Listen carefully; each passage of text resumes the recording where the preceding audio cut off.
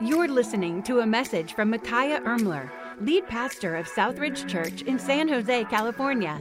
This week's awesome message will start in a few seconds, but first, we hope you will stay connected with Southridge by liking us on Facebook or by following us on Instagram and Twitter. Search for the handle @Southridge Now and click the follow button so you can receive uplifting, encouraging content right in your feed.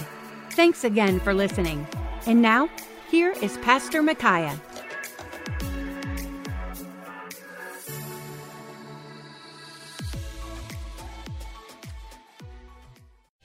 There's been a pandemic. There have been protests. Sometimes it's hard to even remember what the world was like before now. And yet the gospel is still good news. And heaven still rejoices over the number one. To make Jesus known, we each have to start with one lost person. Think about it. If I were to ask you who's your one, would you have an answer? I know it's hard. Your one might be someone hiding in plain sight. And sometimes, let me tell you about Jesus, just doesn't feel like the most natural way to have a conversation. But we're in this together. Tens of thousands of believers have found their one, and you can learn from them. Listen, everyone is talking about how the world has changed, but one person sharing Christ with one other person, that is real change.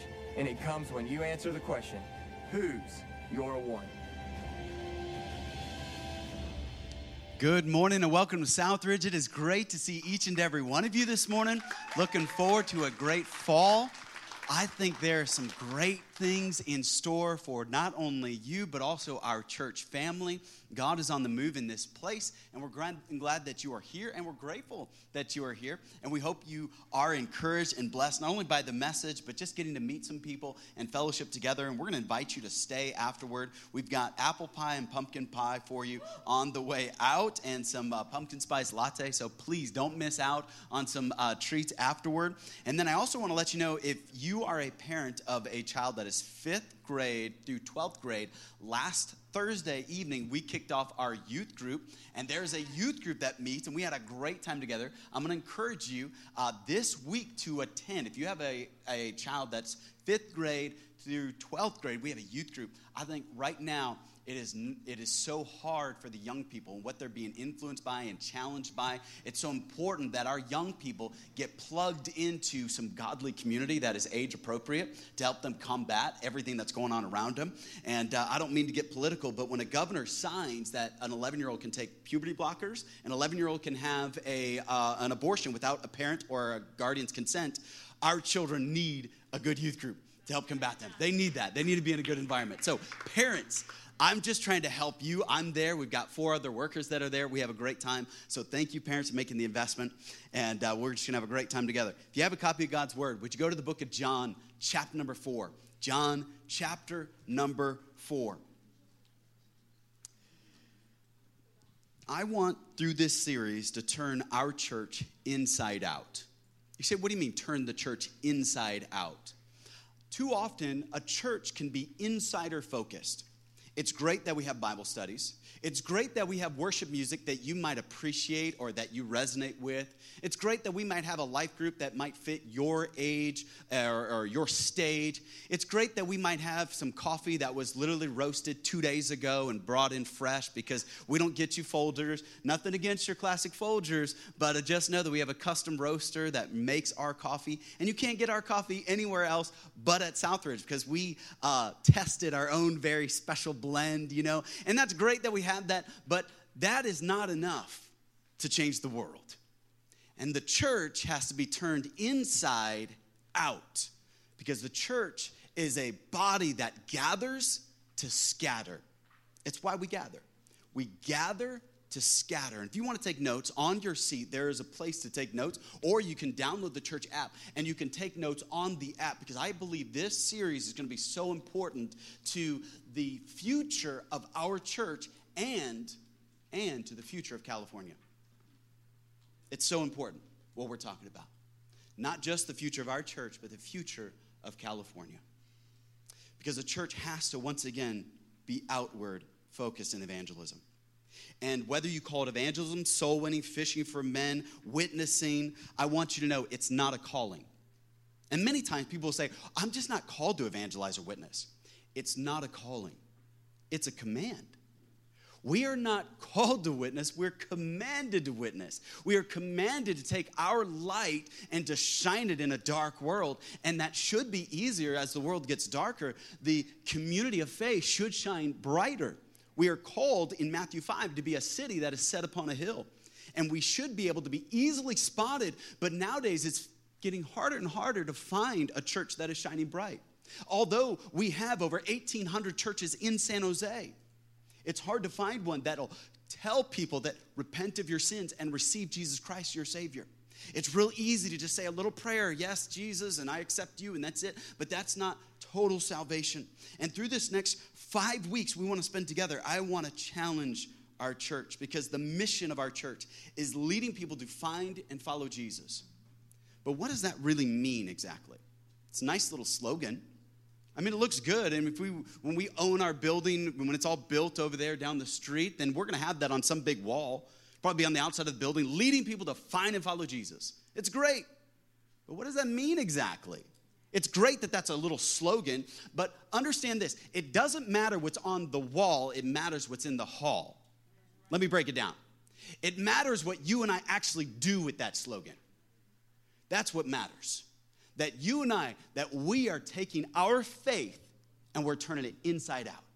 That we're saying, I'm going to take what I have, which changed my life, which changes my marriage and my relationships and who I am as a person, and I'm going to take this powerful thing that is called Jesus Christ, who lives inside of me, who changes me, changes my desires, changes who I am for the better, and I'm going to make sure other people know about that. That's the most important thing. 2 years ago, Pastor Missal, my wife, and our old worship leader, Jacob, we went on a trip. We went to Inside Elevation, the conference, and we went to North Carolina, and we went to Waffle House, which is what you do in the South. I don't care if it tastes good or not. That's not the point.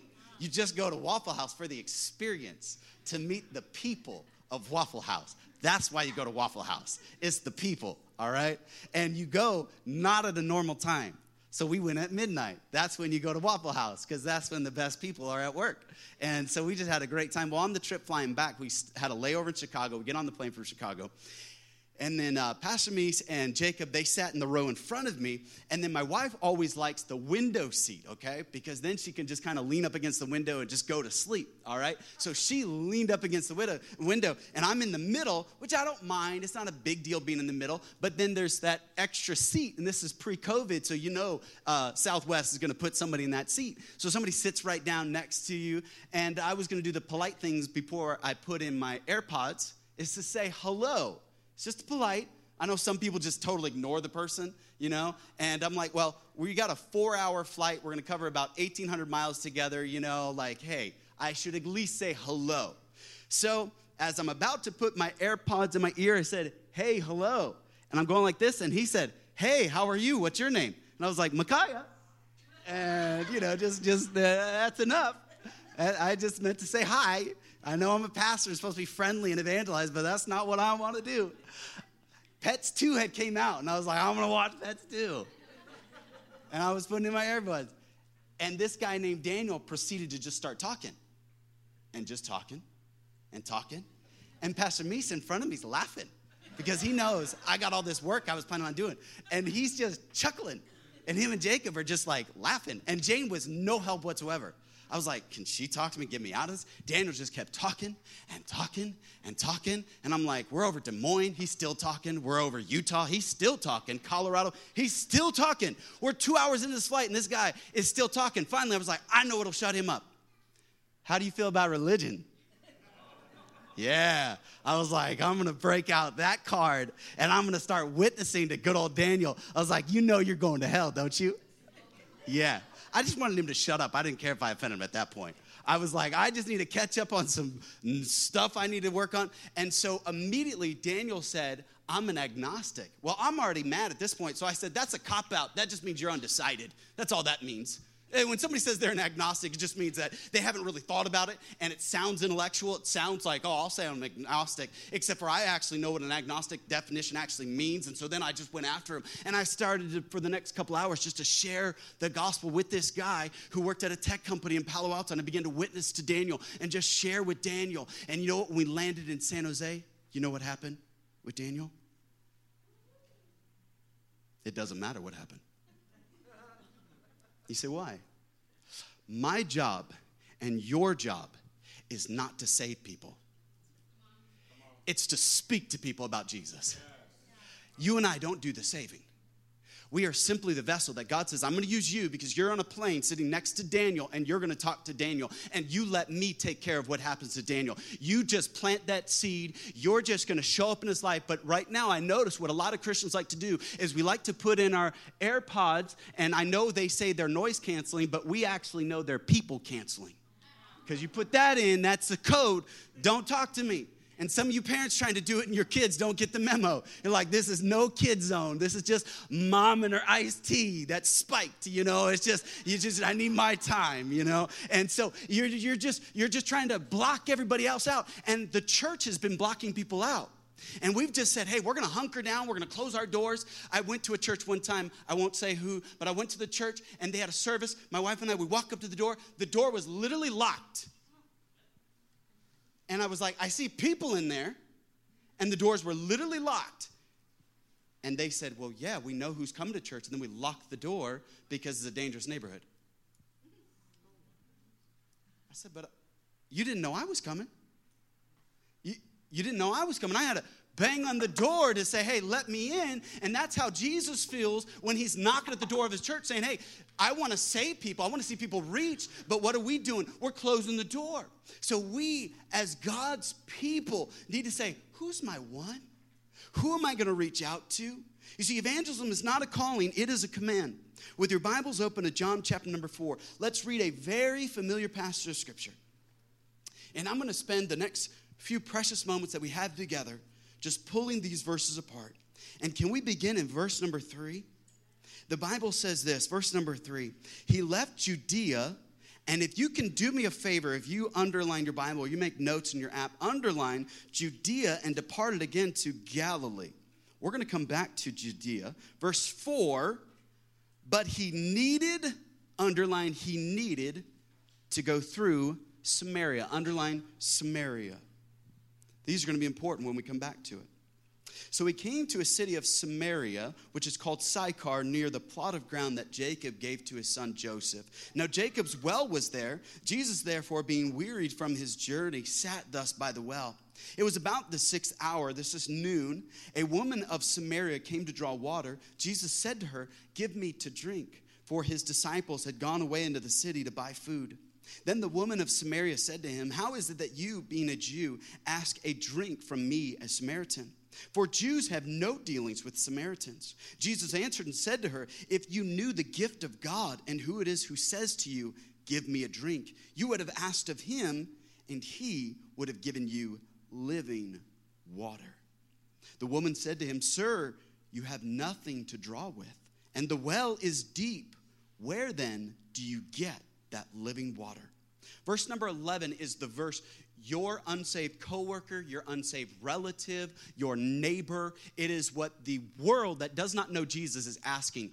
Where do you get the water that's life-changing?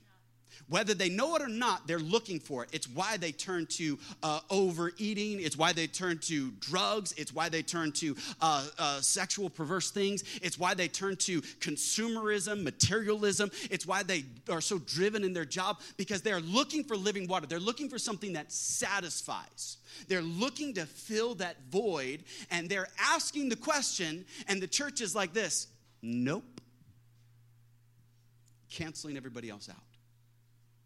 And yet the world is saying, where's the living water? And here we are just drinking away on Sunday. And then we think, that is good. I'll come back next Sunday, Pastor, and I'll get some more of that living water. And God's like, no, you don't understand. I'm here to turn you inside out. So you to take that water and to go to share it with somebody else. But yet the church, we've kind of become hoarders. We're like, all this is mine. There's not enough for my lost neighbors. But then we will get in our life group and we'll say, oh, I'll pray for my neighbor. Man, you smell that marijuana coming from over the fence? As a matter of fact, you're stressed out. Let's go over here and let's breathe in deep. Yeah, okay, just lower the stress a little bit. I feel a little bit better, Oh, man, if you knew my boss, oh, man, this person's like this and this. And it's funny, we will talk about them, but we will never talk to them about Jesus. The one thing that could change them. you complain about your job, you complain about your marriage, you complain about your relationship, you complain about your neighbors, but yet when are you going to say, you know what, I can complain, or I could talk to him about Jesus, because Jesus is good at changing people. I can't change him, but Jesus can change this person. And so the world is asking, where is that living water? And the church is just kind of like, I don't know. What do you mean? You don't know. You have all this influence on social media in your neighborhood, and yet people are crying out. When you see somebody that is doing things, you say, I don't understand why they do that. They're crying out for living water. They're looking for something. Verse 12. And the woman said this, are you greater than our father Jacob, who gave us the well and drank from it himself, as well as his sons and his livestock? And Jesus answered and said to her, whoever drinks of the water will thirst again. But whoever drinks of the water that I shall give him will never thirst. But the water that I shall give him will become a fountain of water, springing up into everlasting life. The woman said, sir, give me this water, that I may not thirst, nor come here to draw. I love verse number 4. Because the Bible says, but he needed to go to Samaria. You would think the verse would read, there's a woman in Samaria who needs me to go there.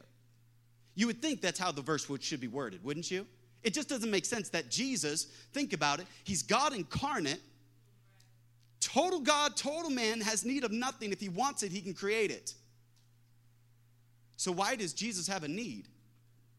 You see, we can't just let a verse just come across the pages of Scripture. We just think, I don't know. No. Jesus says, I need to go to Samaria, and you would think it'd be different. You would think the woman would be thinking, hey, I need Jesus to come to Samaria. But instead, Jesus is saying, no, I need to go to Samaria, because Jesus had a one. Jesus said, there is someone there that needs me, and not just that they need me. Here's what's crazy. Jesus said, I need them. This verse and this passage of Scripture is all about how Jesus had a need versus a want. You see, if you want to see your neighbors change, if you want to see your spouse change, if you just want to, that's not enough. Want is not enough. You have to have a need. And the church has lost its need to see people saved. We've lost the need. We want to see people saved. We want to see them baptized. We want to see our life group full. We want to see the world changed, but we don't need it. And that's the problem.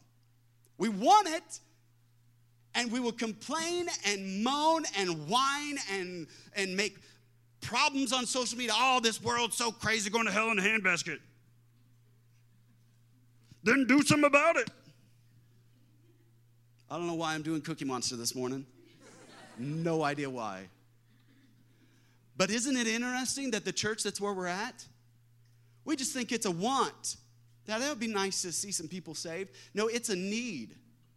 Jesus clearly lays it out in this passage. I'll fast forward down the road because the disciples come back with food and they say, Jesus, eat some food. And Jesus says, I have meat that you know not of. And they were like, who gave him a McDonald's order? Like, where did he get the food, you know? And he said, no, my meat is to do the will of my Father. That's where I satisfy the need. And that's where I meet my cravings, is when I do God's will. That's what I need to do. You see, our children will talk about, I need some Jordans. Our children may talk about, I need an Xbox. I need a car. I need a cell phone. And we all step back as parents and say, no, that's a want.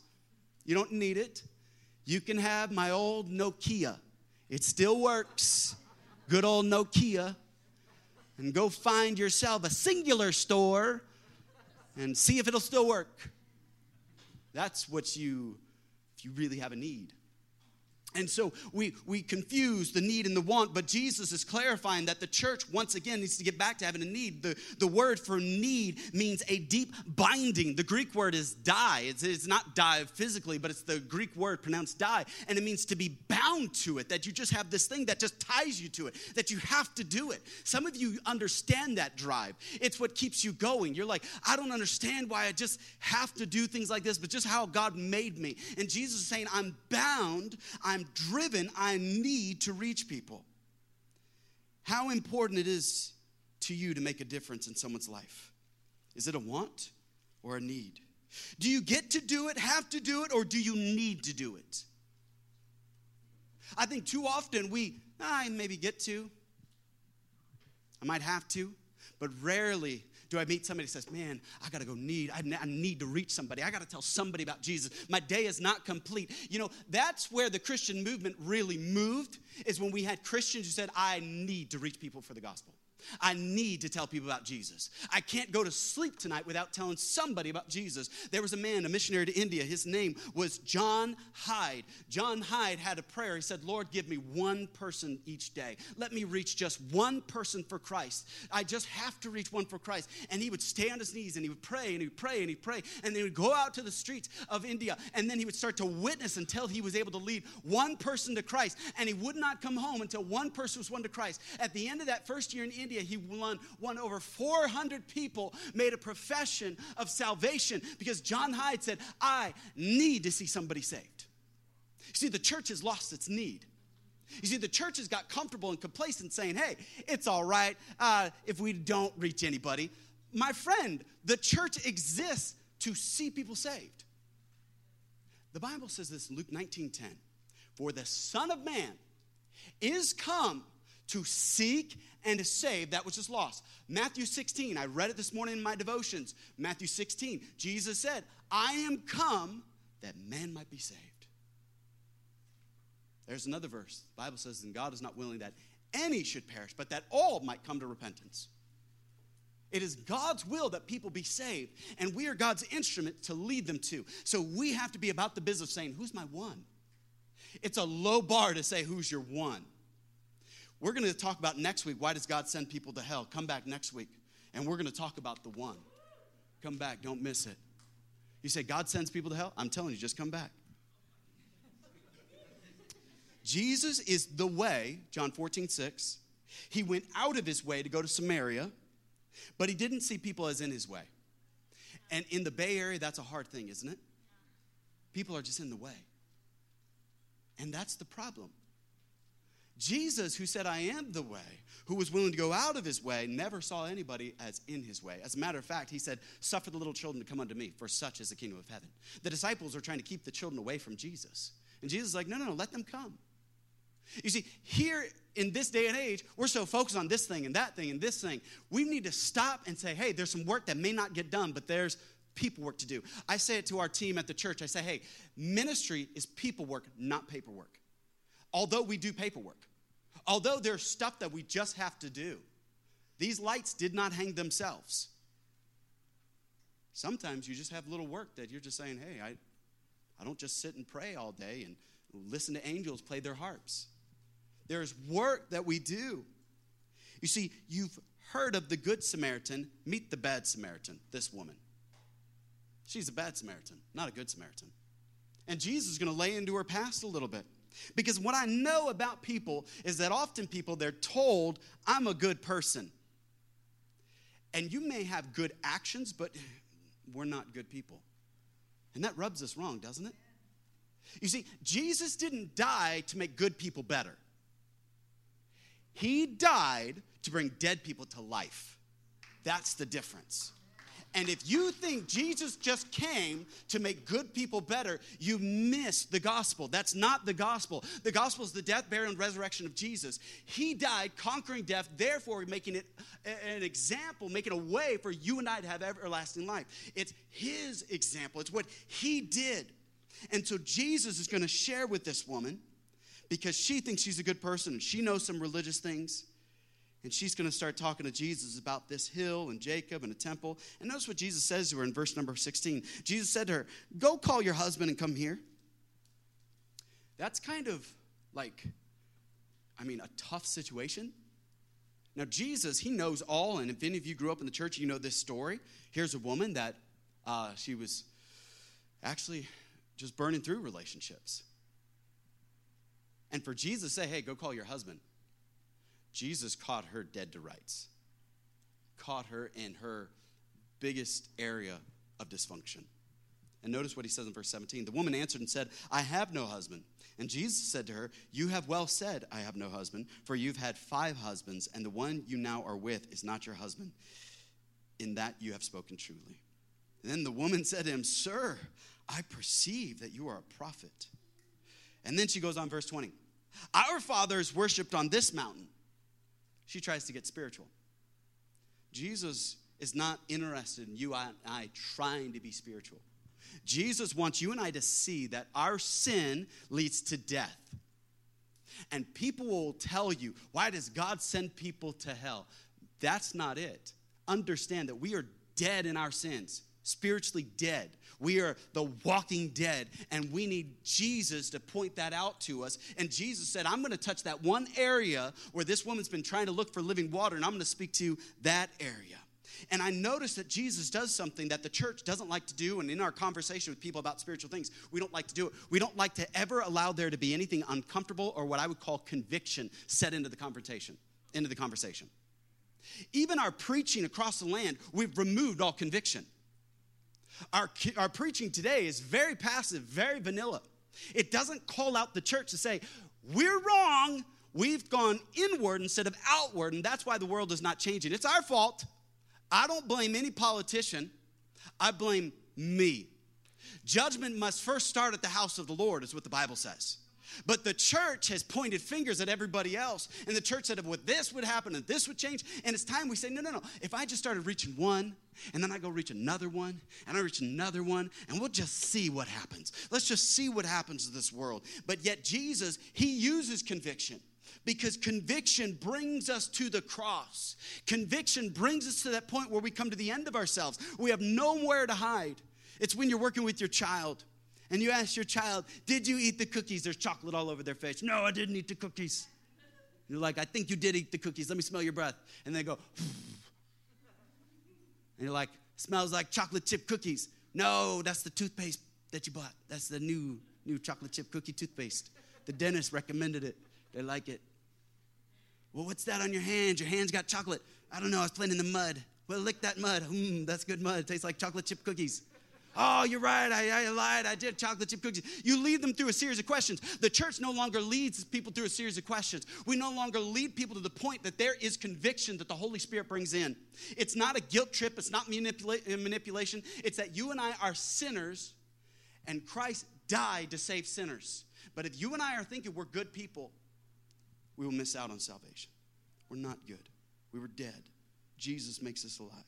So our preaching, our teaching, and our personal witnessing cannot lack conviction. Because if it lacks conviction, we miss out on an opportunity to see a convert. I'm tired of people saying, oh, I was saved, and I ask them, well, tell me about your salvation experience. Oh, yeah, I just prayed. Well, no, tell me about it, like a little bit more. Do you feel conviction over the weight of your sin? Well, no, I don't, no, I just prayed.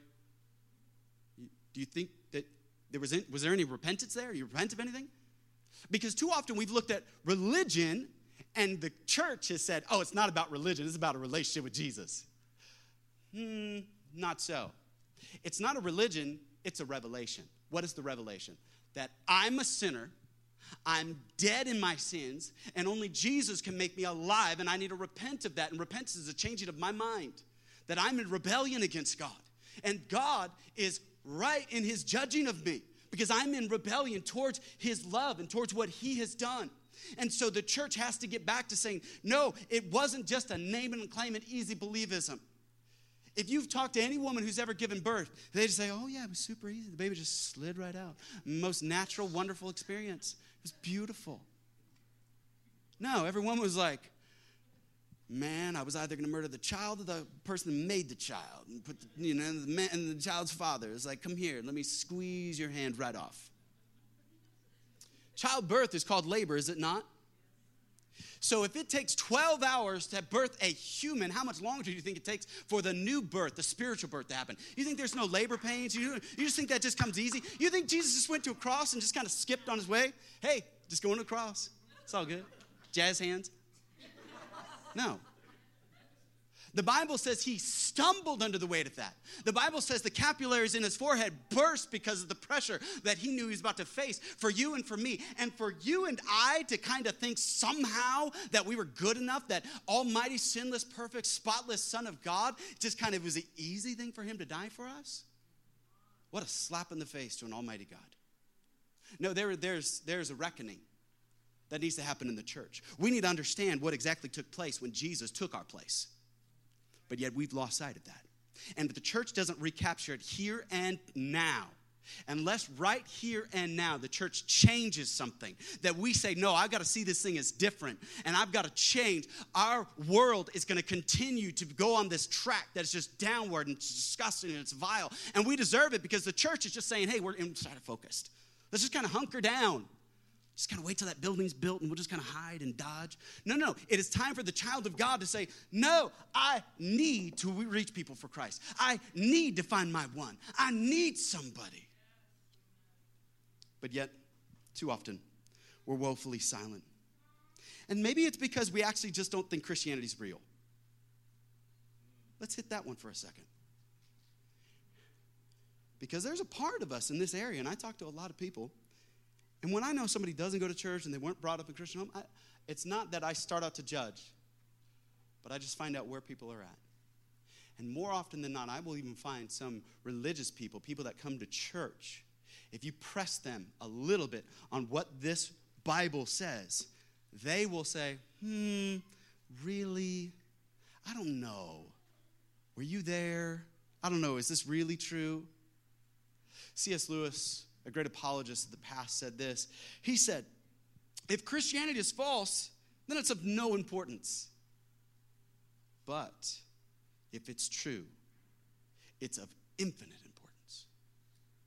You see, there is no middle ground on this thing with the Bible, Christianity, and God and salvation. There is no gray area. It is clearly black and white. It is clear. It is either true or it's false. It's either heaven or hell. There is no in-between, and the church is trying to find this little meandering, let's make it comfortable. You know, you're going to have a good 70, 80 years, just kind of have a good time, and I don't want to judge. I just want you to be comfortable on your journey. I'm not here to judge your journey. You know, you do you, boo, and you live your best life, and it's all good, and hopefully we see each other on the other side, and we'll high five then. My friend, why would you leave the greatest decision in the world up to the flip of a coin? Why would you not say, hey, I'm going to get this thing settled. I'm going to get it settled for my family. I want to know if my children are saved, my grandchildren, my relatives, my husband, my neighbors, my coworkers. Everybody around me needs to know about Jesus, and I need to tell them. It's not that I want to tell them. It's I need to tell them. I'm responsible because Jesus put me in their life. Every person you encounter, it could be the person who their car just needed to jump. God didn't allow their engine to stop just because they needed to jump or because you wanted to maybe get a date with that person. It's because Jesus wanted to date. Jesus wants to change their life. Jesus wants to do something, and he's putting you and I in these people's paths. You say, I don't know if I could do that, Pastor. It's very easy. It's so easy. Let's continue reading. Skip down to verse 29. The Bible says, the woman, she realizes that Jesus is the answer. Jesus is the way. And so verse 29, I love what she says. She says she runs back into the city of Samaria because she now is confronted. She now knows that I need to be saved. So she runs back into the city. Verse 29 says, come and see a man who told me everything I ever did. And the people and the men of the city said, yeah, I bet there's a man that knows everything you've ever done. You've been with a lot of us. You're kind of getting around. You is known. Had to wake up some of you. You can see who the one that are still growing spiritually. Those are all the baby Christians laughing. The rest of you are too dignified. The Bible says, could he possibly be the Messiah? Verse 30. So the people came streaming from the village to see him as Jesus. Why did she go to the men of the city? Why the men of the city? Let's talk about the elephant in the room. They knew her, so she went to who she knew first and told them about Jesus. She went to who she knew. Sounds vulgar. Maybe she went to her clients. It's like, hey, you guys are the worst of the sinners. I'm going to you first. You need it. I'm coming to you, and then you're going to go tell your wife. Yeah. Or I'm posting on Facebook. Or I'm going to text her. She went to who she knew.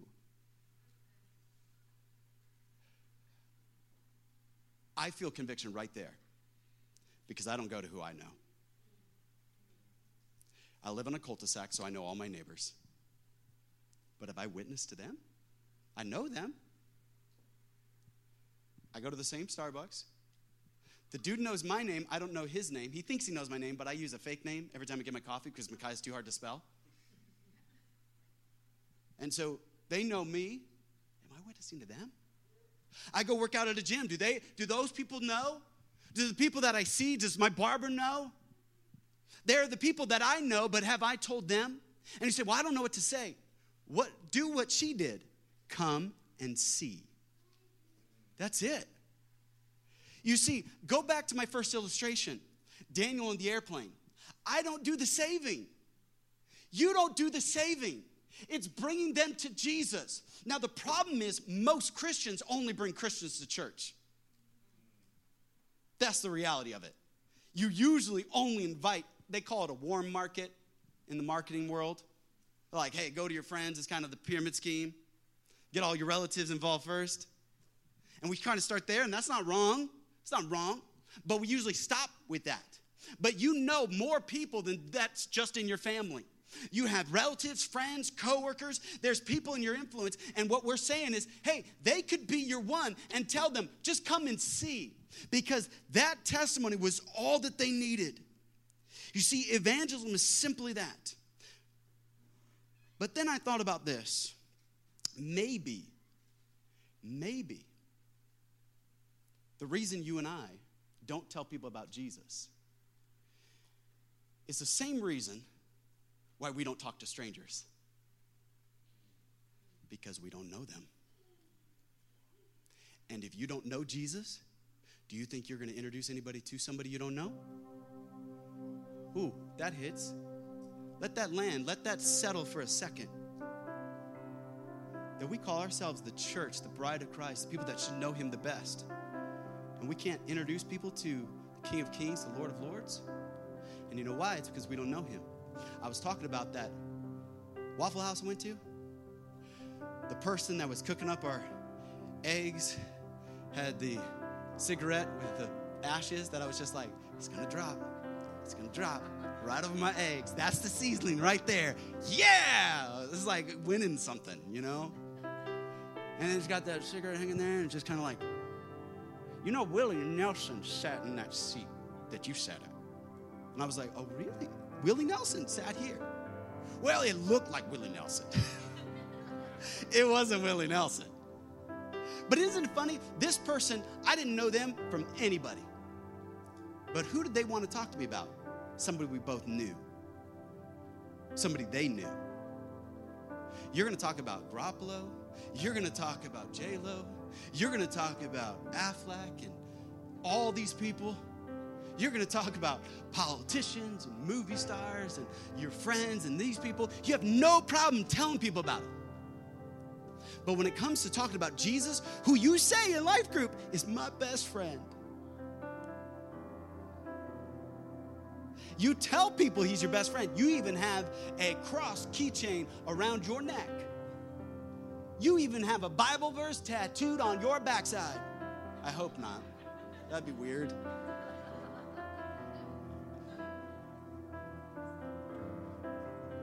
And yet, you don't actually tell people, hey, come and see. The next 5 weeks, we're just going to be telling people about Jesus every Sunday. And you could say, that's good. I'll be back in 4 or 5 weeks, and that's fine. But I'm trying to challenge us, church. Who's our one? And let me give it to you simple. Invest in someone. We're going to make it easy. For every first-time guest that you bring to church, we're going to give you and your guest a gift card because we want you to go out to eat with them. And we want you to open up the Bible and not just enjoy your Applebee's. We want you to say, hey, you know, Jesus loves you. He died on the cross to save you. What do you think is going to happen with your eternal destiny? You plan for everything else, but if you plan for that, and it's time that we sit down and have conversation, and you stop saying, oh, I'll let somebody else do that. And we get back to the point we say, no, I have a need. Jesus said this in the same passage, do not say there are yet still 4 months, then comes the harvest. Behold, I say, lift up your eyes and look unto the fields, for they are white already to harvest. Jesus was telling his disciples, look, the harvest fields are ready. And the harvest was not a wheat field, a grain field, or a potato patch. What he was saying is the people are the harvest, and they are ready. Right now, death is on everybody's mind. Everybody's freaking out. Everybody's scared. Everybody doesn't know if they should get 1 vaccine, 2 vaccines. Just give me a bunch of vaccines. Just give me all of them. They're wearing masks. 2 masks, 3 masks, 4 masks. They don't know what's going to happen. But yet the greatest threat, and this is what Jesus said, do not fear him who can kill the body. Fear him who can destroy the soul. We're going to spend eternity somewhere. And the answer is heaven or hell. And the reason we're going to talk about both the subjects, because if I was a betting person, I would say many of us do not believe in a literal hell. And I want to break down some of your reasons why I think you are making some assumptions about hell that aren't actually in the Word of God. And that's why you just throw hell out. It just makes it easy. You're just like, hey, I'll just keep it as a good cuss word because that's great. But otherwise, it doesn't really exist. So we invest in people, we invite them, and we introduce them to Jesus. And then we just go and tell. We're out of time.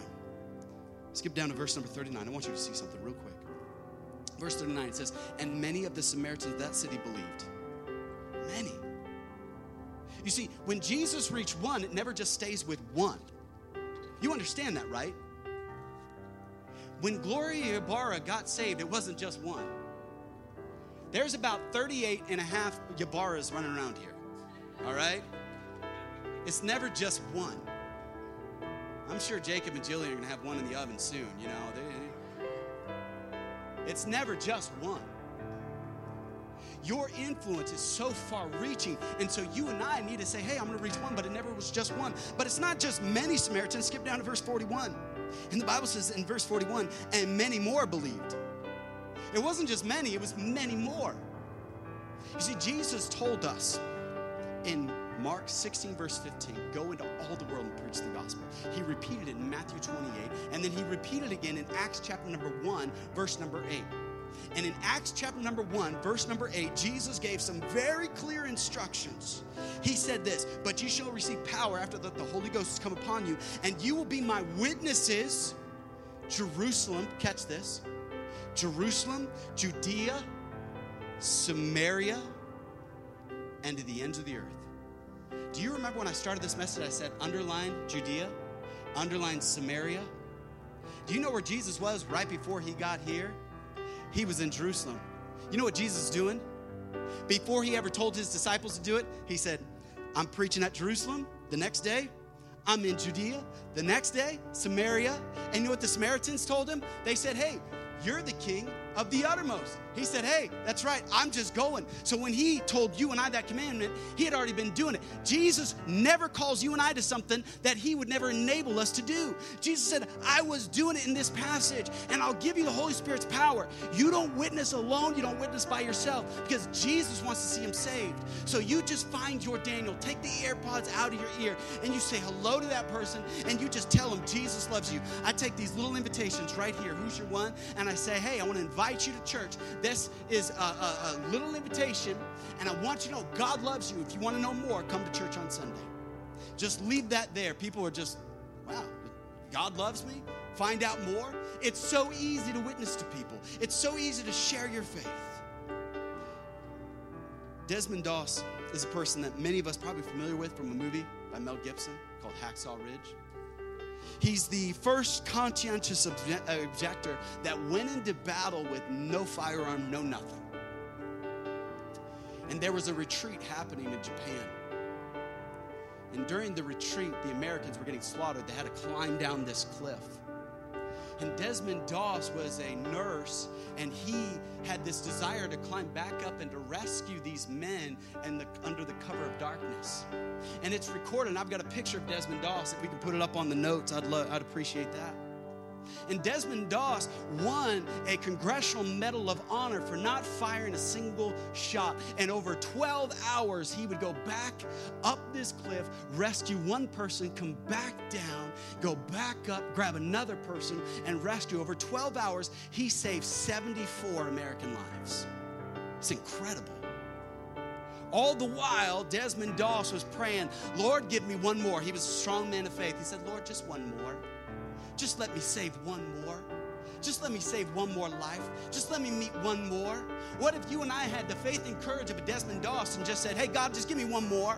Just let me see one more neighbor. Let me just see one more coworker. Just give me one more day. I don't need to win the lottery. I don't need to be famous, but let me reach my children and my grandchildren and my neighbor. Lord, help me to populate heaven and depopulate hell. Help me to make San Jose a hard place to go to hell from. I want to see more people saved because God is not willing that any should perish, but that all might come to repentance. And it's up to you and I. We are not calling. Evangelism is not a calling. It is a command. And the church has to be once again turned inside out. And over the next 5 weeks, I'm going to ask you to pray. I'm going to ask you to get involved. And here's what I want you to do. Everybody hold out your card, please. And this card is perforated.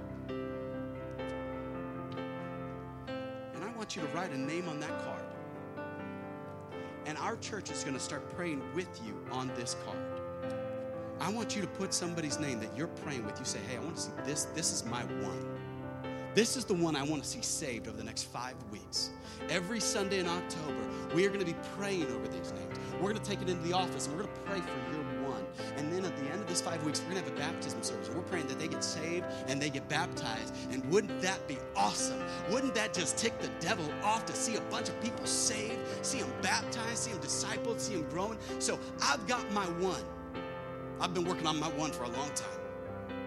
When I met with Mike Dabrowski at Starbucks, and my one walked by, and I said, that's my one right there. He don't know it yet. He told me a while ago, he's like, I'm an atheist, you know that.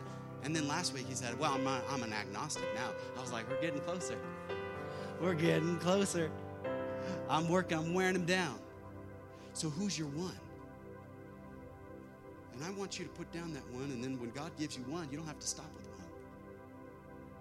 Here's the other question. Maybe you're here and you don't know Jesus as your one. The Bible says, for God so loved the world that he gave his only begotten son, that whosoever believes in him should not perish, but have everlasting life. Jesus died so that you don't have to.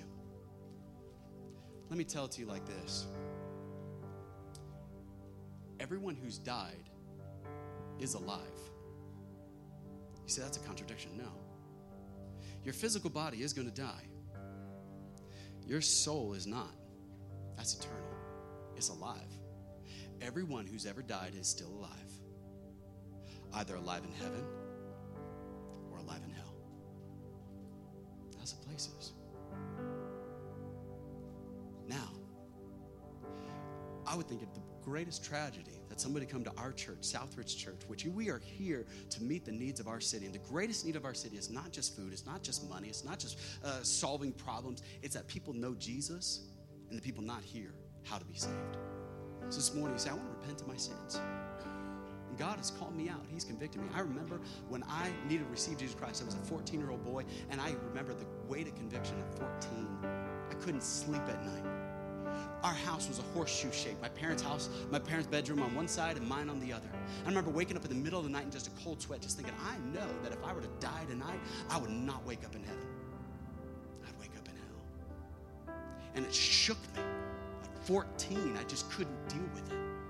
I remember walking over to my parents' bedroom, and I remember putting my hand at the door, about to wake them up in the middle of the night and say, hey, I can't sleep because I am scared to death, and rightly so, of hell.